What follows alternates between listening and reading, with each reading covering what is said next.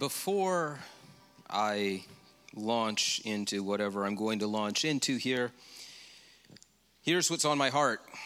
And I woke up with it on my heart, and so I'm going to roll with that.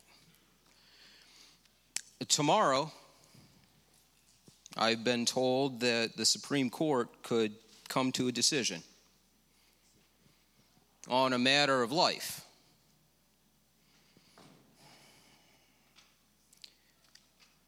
And as I drove here this morning, I'm just praying, like, God, forgive us that life has ever become a political issue.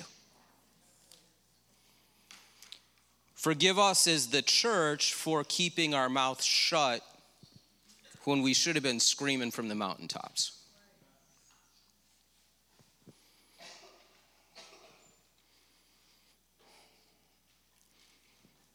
I'm going to be honest with you for a moment, and the way that sin works, the way that the devil works, the way that he tries to twist things is he tries to deceive. My wife has given birth to 2 children, but when she's out in a crowd, she's a mama to whoever's there.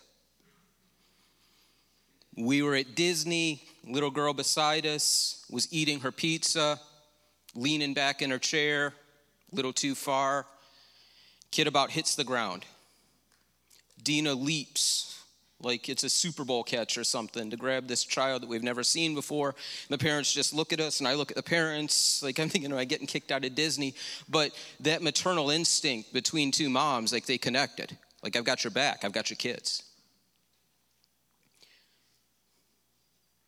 The deception right now in this land is the fact that the devil's played people the part where you would march the streets and you would cry out saying, death is freedom. And as a church, before I launch into this, I would ask that we would just bow our heads and pray.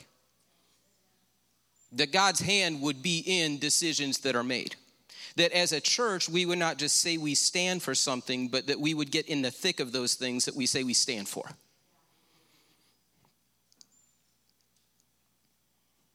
There are foster children right now in this county. There are organizations that we could be involved in, that we could be knee-deep in. It's time for us to stop saying what we stand for, but to pray in a way that moves heaven, to act in a way that show that we believe in the things that we say. So if you just bow your heads before we go forward, and let's pray. Father, right now I come before you humbly. And Father, I ask forgiveness for being absent from the places that you have called us to stand. Right now, I pray that you would be larger than any ruling, than any decision, than anything that man would do, but that your hand would be in that. And Father, I pray and speak life. I call forward every gifting, every calling, every blueprint upon every life that is going to be saved. And I speak that in your name. And enemy, you are put on notice. No longer will we be silent. No longer will we just bark about things, but we will get in there and we will say, this is where God placed us for this moment in time. In the name of Jesus. Amen. Okay, now that we have that off of our chest, we can go forward with this. It is a Teacher Sunday, as I was studying about what God wanted me to present. I came across this word, prodigy. Prodigy. Oh, man. You may have heard of a prodigy before. I'm not going to define it as much as I'm going to tell you of 2 examples of people that were prodigies. The first one would be Mozart.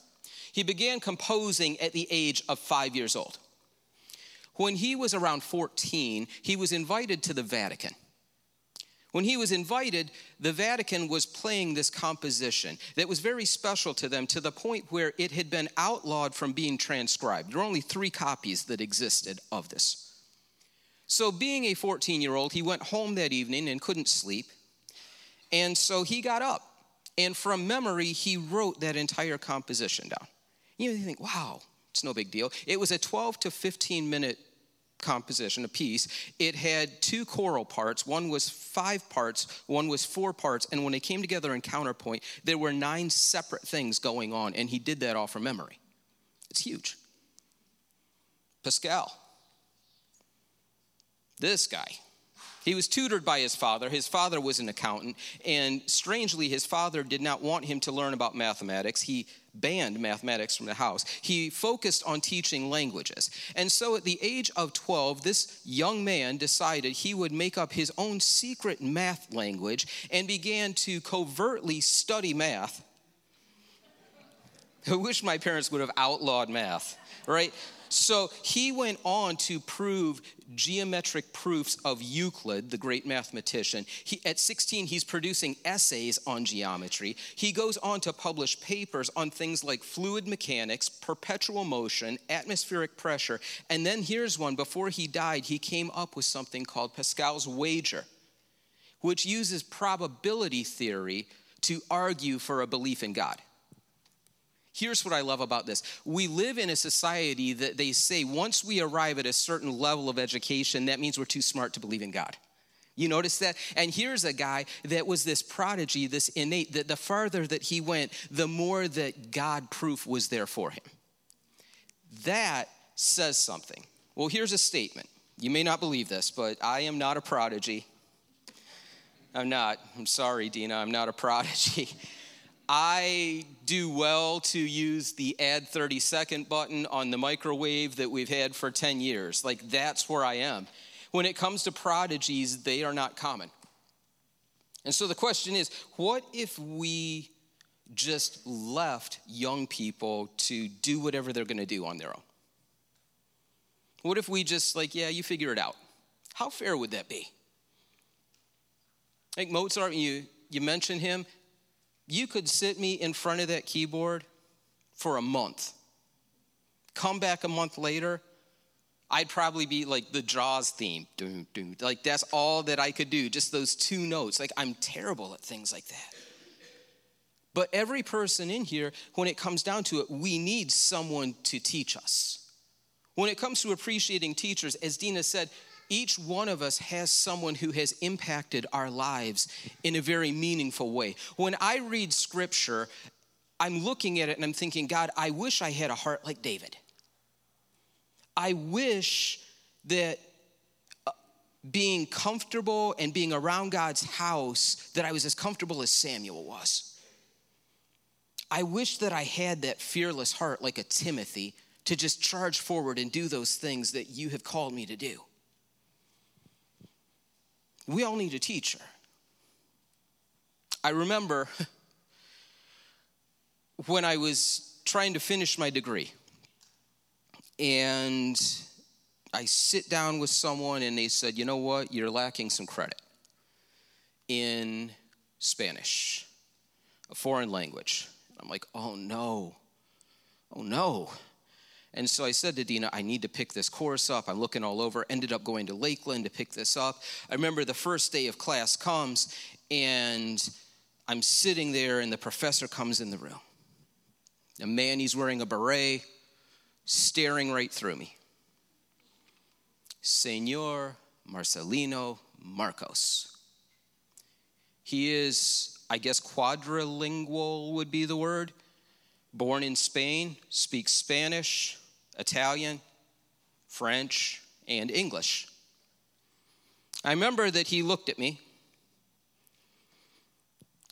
and he greets me in Spanish and he's speaking Spanish to me. I'm just looking at him. And he said to me, How, sir, you who are Spanish do not speak Spanish?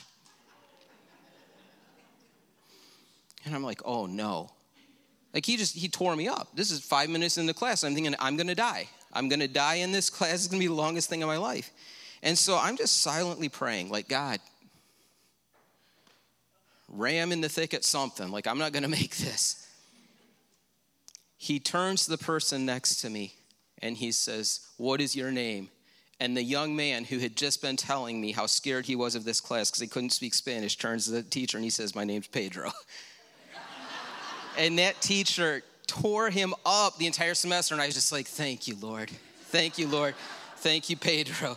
But what came to mind for Senor Marcos as the semester went on was I needed to be equipped.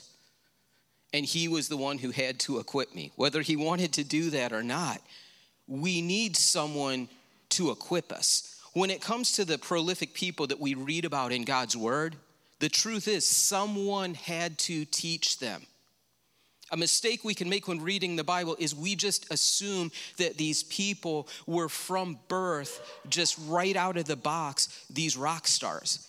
David, Samuel, Timothy. We think they were just born that way to excel. You think of David, he was not born part sheepdog. He was not born with a herding instinct. He needed someone to tell him how a rod and a staff worked in the line of shepherding. The sling, he didn't just pick up a sling and was a marksman. Someone had to teach him how to use that. There had to be an instructor. When I was young, I saw Raiders of the Lost Ark, and I begged my parents to buy me a bullwhip. Went to Canfield Fair, they bought me a bullwhip, 10 feet long. Don't even know what was going on there, but I loved that bullwhip. And I lived in Leroy, not much to do in this summer. So I got to the point with this bullwhip where I was like taking the heads off dandelions. I was just like, whoosh, whoosh. I don't know what I was like. I was going to be a carny, or I don't know what I was going to do, but I knew this bullwhip, right? And I remember when Liam was a little boy, about 5, that I had this bullwhip. I decorated his room with it because I just thought it was cool. So he's like, Dad, let me use the bullwhip. I'm like, it's in the blood, right? So we go outside, and Liam, he's like, whoo, whoo. All of a sudden the bullwhip's like around his head, and I'm like, oh my gosh, Dina's gonna kill me. Dina's gonna kill me. So I'm like, Liam, let's go get ice cream, buddy. You're all good. We'll hang this bullwhip back up. You aren't born with this instinct, right? When it comes to Samson, he was not born with the knowledge of how a Nazirite should live. Right? When it comes to people telling him what number 6 was about, someone had to say to him, no, look, here are the rules, here are the vows, here's the way that it goes down. You don't touch the vine, things from the vine, you don't drink alcohol, you don't take a razor to your head, you don't touch dead things, you're not around dead things. Someone had to tell him the why of God's word. When it came to Samuel, Samuel was not given over to the Lord because at the ripe old age of 3, he had this vast Bible knowledge.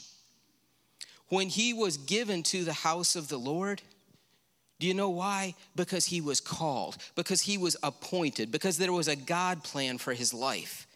He grew into the leader that God ordained him to be, but he had to be taught. When it came to Paul the apostle, he knew that his time on this earth was finite. He knew that there were only so many trips around the sun. He knew that the career path which had been chosen for him on that road to Damascus did not end in retirement.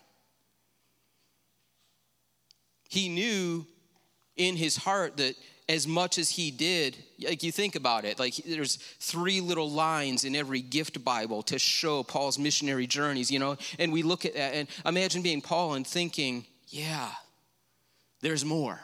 There's more. And so he knew that there needed to be someone that he would love like a son and train like a fighter.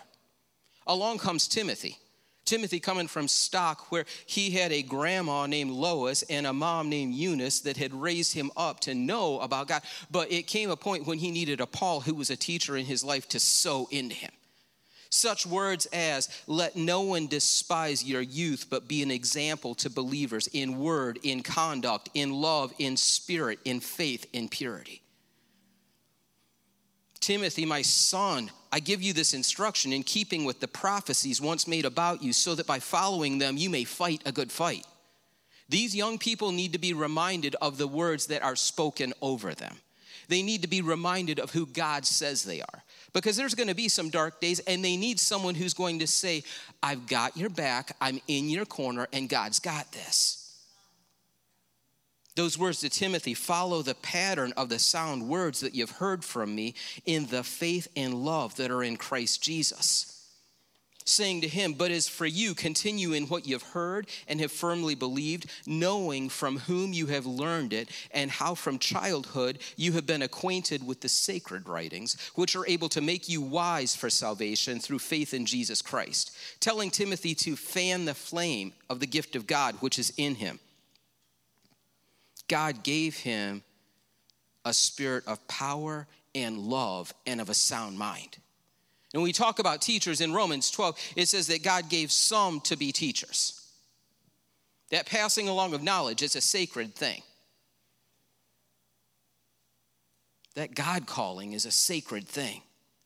I believe with all my heart that those God gifts are there. The call of God being without repentance, I believe that there are God gifts that are being used in the world that people who don't even know Jesus yet, when they come to a saving knowledge of Jesus, that it's just going to light the church up with the gifts that are in them. When discussing teaching, though, we often stop there at Romans 12. In a church like this, which we consider a charismatic Pentecostal church, how many of you like to see miracles? Like, don't answer that, because if you say no, that'll make it really weird. You like to see miracles, but check this out. In the Bible, in 1 Corinthians 12:28, it says, "And in the church, God has appointed first apostles, second prophets, third teachers," and check this out, "then workers of miracles." So God in his knowledge is saying, I value teaching so much that when I am appointing things, that teaching is going to be near the top of the list.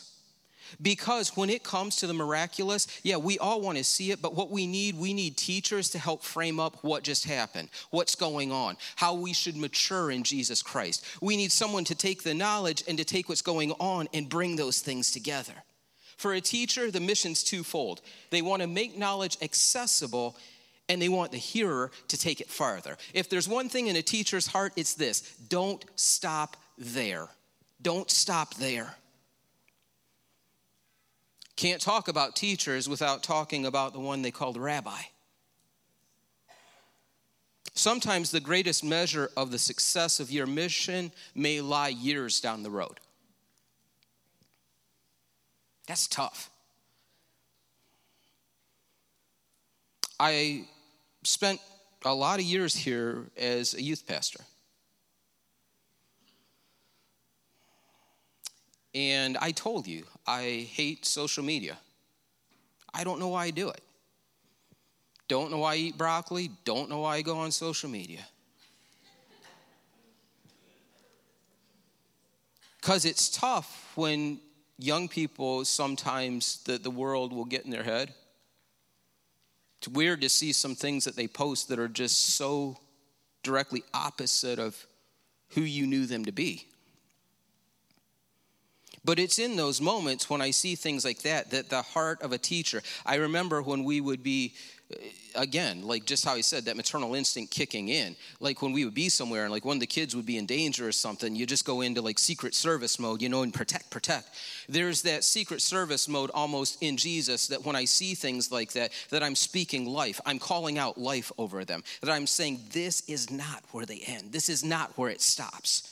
And I get audacious and I start telling the devil that you think this is the trap and this is the end, but this is simply what's going to be defeated and added to their arsenal for Jesus. And when they come back with a passion, it's going to look like this. Teacher's heart says, don't stop there.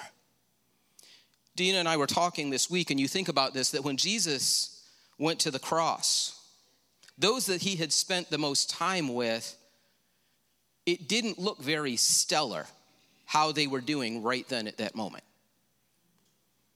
Like, how wild. Of all things. And that should speak to each one of us that, again, what you are sowing in, that seed will grow. But looking at that, you think, like Peter, he was supposed to have been the leader of this crew in a way. Look with Judas what happened. You had Thomas, who's like, yeah, no, maybe, right? You had them huddled behind a door, pretty much bracing for the worst. This is the crew that was going to change the world.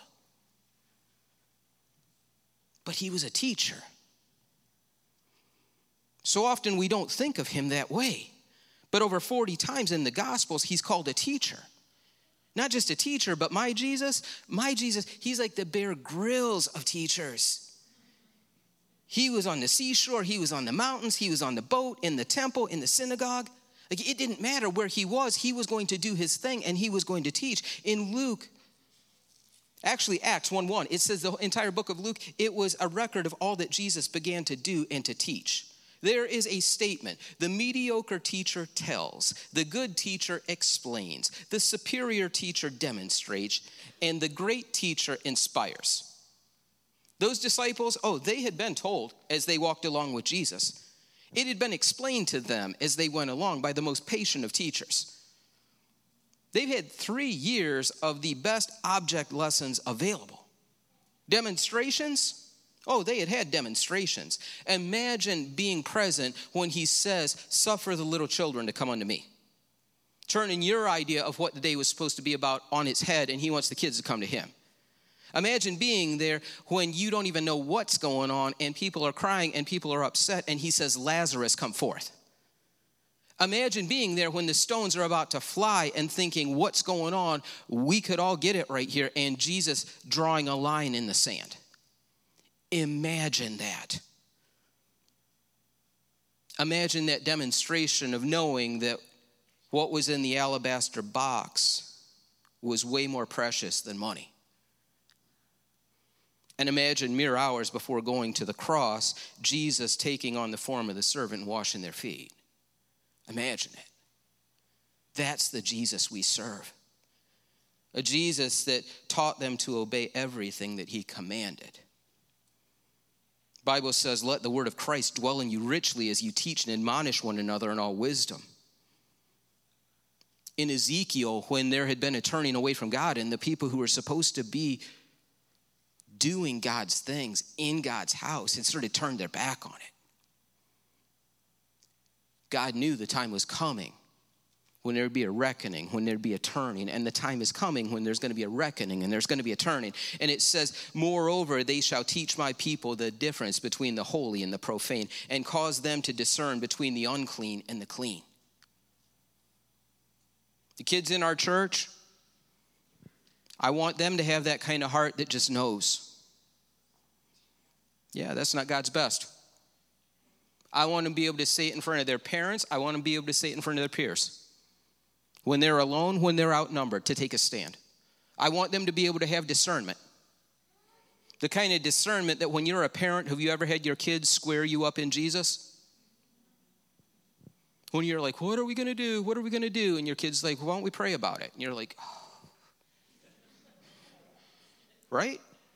If it hasn't happened to you, it probably will. In closing, that heart of Jesus says, don't stop there. Don't stop there. So I have this backpack that I keep everything in, because you never know what you'll need, right? You may need a rain jacket or your computer or whatever. Like, I just cram the thing full. I always got it with me. And I get home sometimes, and when I clear the threshold of the garage, I'm home. And that backpack will just like boom. And Dina hates it. Because, I'm thinking I've made it. I've made it home. Without a teacher, our tendency is to think that we know where the finish line is. Without a teacher, we tend to set the finish line according to the season that we have just come through. I remember we went to a Myrtle Beach vacation. Family vacation. And, you really grow to love your family over long trips. All the stuff you planned for your kids, they're done with by the time you get to 91. You're on your own for hours. And my kids have never had to use the restroom in something that wasn't just short of an outhouse, have they? I mean, it's scary, the places we have stopped for restroom breaks. And so we get to this house. It's a huge house in Myrtle Beach. The whole family is going to be staying there. Place has an elevator. And so instead of braving the Walmart in Myrtle Beach, they do this mobile delivery, which shows up. And the kids, they're running around. The older ones, they've got to go to the beach because we're only going to be there all week, so they got to get there right now, and everyone abandons me. And the guy pulls up, and he's got groceries, like all the groceries we're going to have for a week for like 20 people, right? I'm just standing. He's like, well, there's your groceries. And I'm just like, stairs and stories and floors. And I'm thinking, oh, we have an elevator. And the kids had broken the elevator within 37 seconds of us being there. And so they said, yeah, they'll be here Monday to fix it. And I'm just looking, and the idea was like, I could have sat back and been like, but I drove all this way. I had to listen to my kids fight all this way. There was nothing but country music stations, like all this way. Like it was just terrible. And I could just have stopped there. But the groceries would have rotted, right? Like something in me says, you got to go a little farther. Don't stop there. Dina would have killed me if I had left the groceries out. Could you imagine that? Where's the yogurt? Oh, it's down there in a 90-degree heat. It's all good. But just like in the Bible, imagine, Samson, he could have said, hey, I killed a lion barehanded. I'm just going to lay back. I mean, that's a feat. That's like something people can say the rest of my life, what I did. Right or wrong, they're going to say Samson did that. David, he could have said, oh, he killed a lion. Well, I've killed lions and bears, not to mention the giant. When it came to the throne, he could have been like, yeah, I don't know. I've done so much already. When it came to Samuel, he could have been like, I have lived at church. Like, I get the attendance sticker because I've lived there my whole life. But that heart of the teacher, that heart of our Creator, every moment is a teachable moment. Daniel Webster said this, if we work on marble, it will perish. If we work on brass, time will efface it. If we rear up temples, they will crumble to dust. But if we work on men's immortal minds, if we imbue them with high principles, with just fear of God and love for their fellow men, we engrave on those tablets something which time cannot efface and which will brighten and brighten to all eternity. Every Christian here, we should either be learning our ABCs or teaching someone the ABCs. That's how it should work. Each one of us, if we claim Christ, should be at a place where we know how to lead someone else to Christ, where we teach them how to get into the Bible, what it means to pray, what it means to spend time with God, what it means to grow. There was an internationally known violinist. I will probably mess his name up. Jascha Heifetz. At the height of his career, he gave up performing on the international stage, and he said, I'm going to go teach at UCLA. And a lot of people saw that as a step down. They asked him, why did you do that? And he said to them, violin playing is a perishable art. It must be passed on, otherwise it is lost. That's how I feel about the things with our kids. That's how I feel about this church. We don't leave it to happenstance. We're deliberate about it. I don't just want to wait until someone teaches them what they think they should know, but I want them in the protection of the house. I want us to be raising them up in God's way. I want them that when they're in the thick of it, know what they have been taught and what they know to do. If you'll stand.